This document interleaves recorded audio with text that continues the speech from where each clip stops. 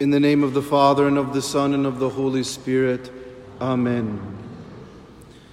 The Apostle Paul tells us, rejoice in the Lord always. I say again, rejoice. Your kindness should be known to all. The Lord is near. And the prophet Zephaniah has this fascinating phrase. The Lord, He will sing joyfully because of you, as one sings at a festival. And joy can be a tricky thing, because joy is not a virtue. Joy is not a power you can simply switch on or off. Joy is a fruit of the Holy Spirit. It is a result of having the virtues. I wish to use a little anecdote from the life of Archbishop Fulton Sheen. You might know him. He's somewhat famous. I heard him tell this story in one of his videos.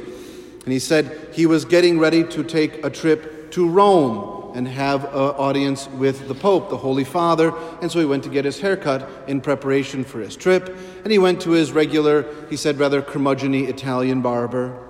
And the barber said, "What are you doing, Archbishop?" "Oh, I'm going to Rome." "Really? What airline are you taking?" the barber said. The Archbishop replied, "TWA." "Oh, that's a terrible airline. They always have mechanical problems. You'll be stuck at the airport forever. What hotel are you staying at in Rome?" And the Archbishop said, "The Excelsior. That flea-ridden place, you won't get a night's sleep while you're there." "What are you going to do while you're there?" "I'm going to see the Pope, the Holy Father." "Oh, you'll be there with 20,000 other people. You won't get within a mile of the man." The Archbishop went on his trip, came back and went to see the barber. The barber said, "Well, Archbishop, how was your trip?"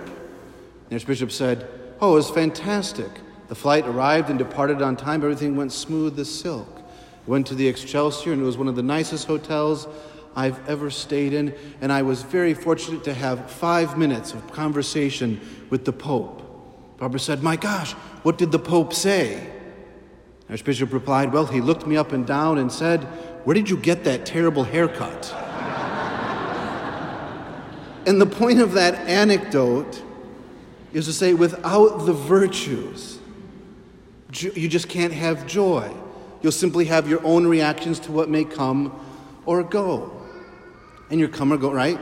Like, for example, I have a great hope that the Packers will win today, and even though the Bears will go to the playoffs and win the division, they'll still know that they're our little stepchild and they can't beat us no matter what, all right?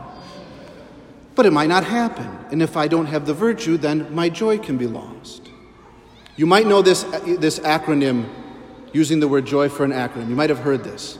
That joy is the result of putting Jesus first, others second, yourself last, right? J-O-Y, Jesus, others, yourself. Jesus first, others second, yourself last. If that can happen, and it takes a lot of virtues, right? What kind of virtues? Prudence, knowing what things are rightly ordered. Temperance, how to not give too much or too little of something. Justice, rendering to others what they are due. Humility, thinking of others as better than myself, and so on and so forth. That's striving to hear what did the crowds come to John the Baptist? They say, "What should we do?" They don't come and say, "Make us happy." They don't come and say, "I have this problem." They don't come and say, "What can you do for me?" They say, "What can we do?"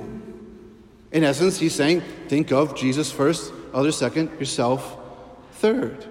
Give to those who don't have. Don't collect unjust wages. Don't oppress. Be happy with what you got. I think of the life of Saint Cecilia. Saint Cecilia, the daughter of this aristocratic family, was at one of the feast days of the pagan gods. Remember, she lived in 3rd century Rome.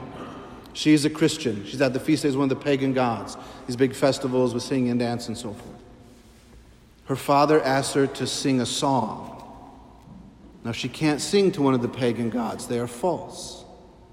So she starts to sing one of the Psalms from the Bible that she's translated into Latin and sets in her own tones and skill. She's thinking of Jesus first, but she's also being obedient to her father, others second, herself third. This is very dangerous, right? At that time, Christianity is illegal. If you want to be a Christian, you can be executed in the Roman Empire. But that placing of Jesus first, others second, herself last, that's where Valerian first sees her and hears her and falls in love with her. And in that moment, she'll bring him to Christ, her brother to Christ, many others to Christ. Her witness of martyrdom will bring the Roman Empire to its knees. And see, it's when we make those sacrifices, and it's hard. Again, I don't know about you, I admit you're probably all much more naturally virtuous than I am.